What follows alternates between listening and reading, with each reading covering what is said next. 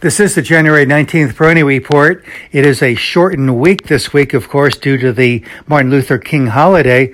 But I think it's going to be an event-filled one with a lot of earnings reports flowing in and, of course, the inauguration this week. So the focus, of course, is on earnings.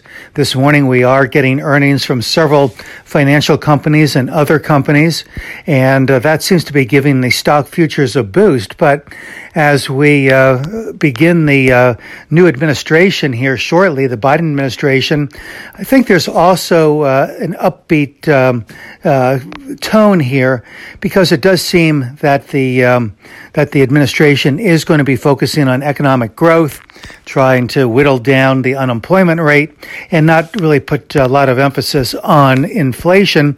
And the Fed seems to be on board with this. And the Fed has said for many months now that it was on board with trying to reinflate the economy and be assured that inflation was really taking hold before they would take any steps to counter inflation. So that means that we really could have a period of inflation, and that would certainly bode well for the traditional cyclicals, and I think that's being reflected. I've been mentioning regularly how the metals, materials, the industrials, and other, again, of the traditional cyclical categories have been doing so well here, kind of making up for the lagging behavior of the FANGs and some of the other momentum stocks. So in my view, there really aren't any great surprises here afoot. I think that it's going to be a continuation of this market with the same or similar characteristics that we have seen right along through much of this bull market cycle, extending back to 2002.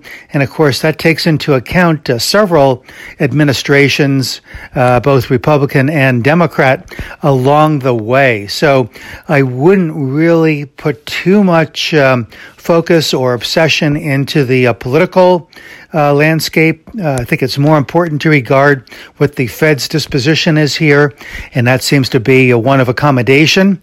And of course, the earnings are the other important factor. And again, this is an important week for earnings, but I suspect that those sectors that were showing the best relative strength, especially those showing the improving relative strength in the fourth quarter, will likely be the sectors and stocks that come through with earnings that beat Wall Street analysts' expectations. So the market could get a boost here. Now, as a caveat, I've been mentioning that there is the possibility that we could see the Dow test down closer to the 30,000 level. That's a possibility, but as I said, not a necessary technical probability or necessity before we get to higher levels. And most importantly, I regard this as a Peter Lynch type market, time in the market, not trying to time the market. But I offer this only to say that if we do get some weakness here, I would view it opportunistically. I think that could be probably a relatively brief and shallow window of opportunity. I continue to maintain my target for the first quarter of 32,000 to 32,500 for the Dow. This is Gene Peroni at Peroni Portfolio Advisors. All expressions and views presented on this podcast are the opinion of the commentator and may be subject to change. AAM makes no recommendation as to the suitability of any investment. It may make a market or have financial interest in any security or sector discussed. Past performance is no guarantee of future results. Investors should consult a financial professional before making any investment decision.